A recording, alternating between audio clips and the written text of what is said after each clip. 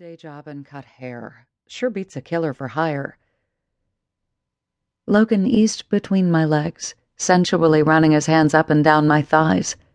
He smelled like a thunderstorm when he nuzzled my cheek, and I loved the smooth feel of his freshly shaven jaw.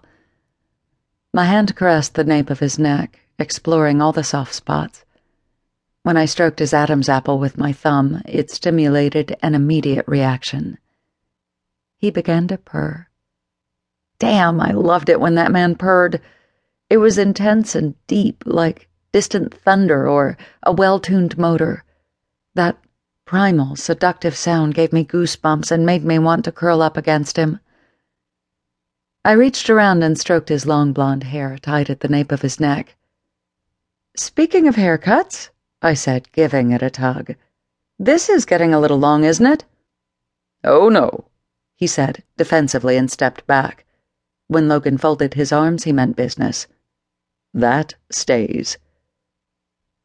Logan's beautiful golden hair rifled the length of my own. If it were a little bit longer, he'd be able to wear it in a braid. "Care to explain? Who are you, Samson?" Logan shrugged lightly, and his arms fell to his sides. Cheetahs were notorious for their piercing gaze, but I no longer felt afraid when I looked into his eyes. All I felt was a desire for him to say sweet words and make me blush.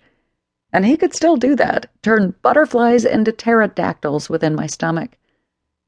Within the black rims of his eyes that encircled the bright amber hue, I saw a man with a secret.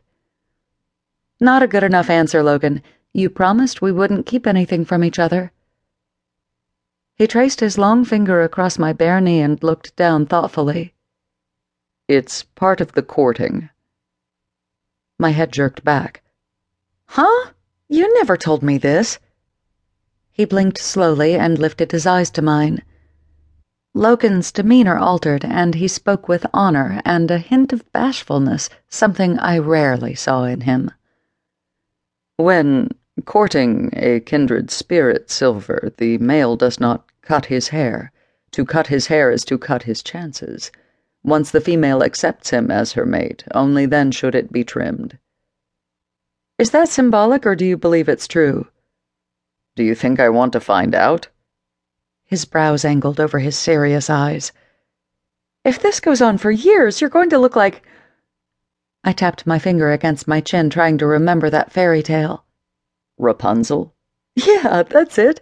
Or maybe the Winkle guy." I bit my bottom lip as Logan put his hands on the counter on either side of me and bumped his nose against mine playfully. I ran my fingers through his hair while he whispered something unintelligible against my neck. "If you ever get locked up, Logan, just throw down your tresses and I'll save you." He twirled a lock of my dark hair between his fingers, bringing the soft tendril to his nose as he drew in a deep breath. "Do I still smell like lemon cake?" I asked. My fingers wandered along the tight muscles on his arms, sliding underneath the sleeves of his light gray t-shirt. He suddenly crouched low and ran his nose along the length of my body, close and inviting. God, I loved it when he did that. Smelled me. What a strange thing to love about a man. The gesture felt erotic, and the tiny hairs on my arms would stand up. With each inhale, his soft purr rumbled, and I pulled his face close to mine, planting a soft kiss on his warm cheek.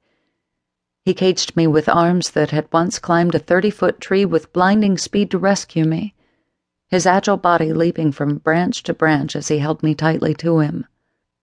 "Put your mouth on mine, little raven. I'm ready for a taste of lemon cake," he said in a deep and tumbling voice.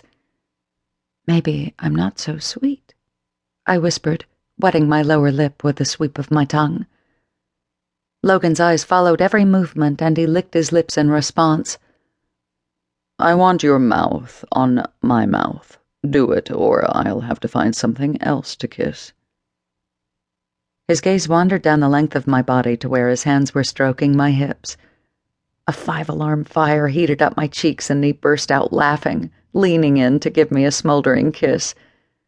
I nibbled his lip defiantly, and he moaned as if he were sampling something delicious. "Do you have more information on the lab?"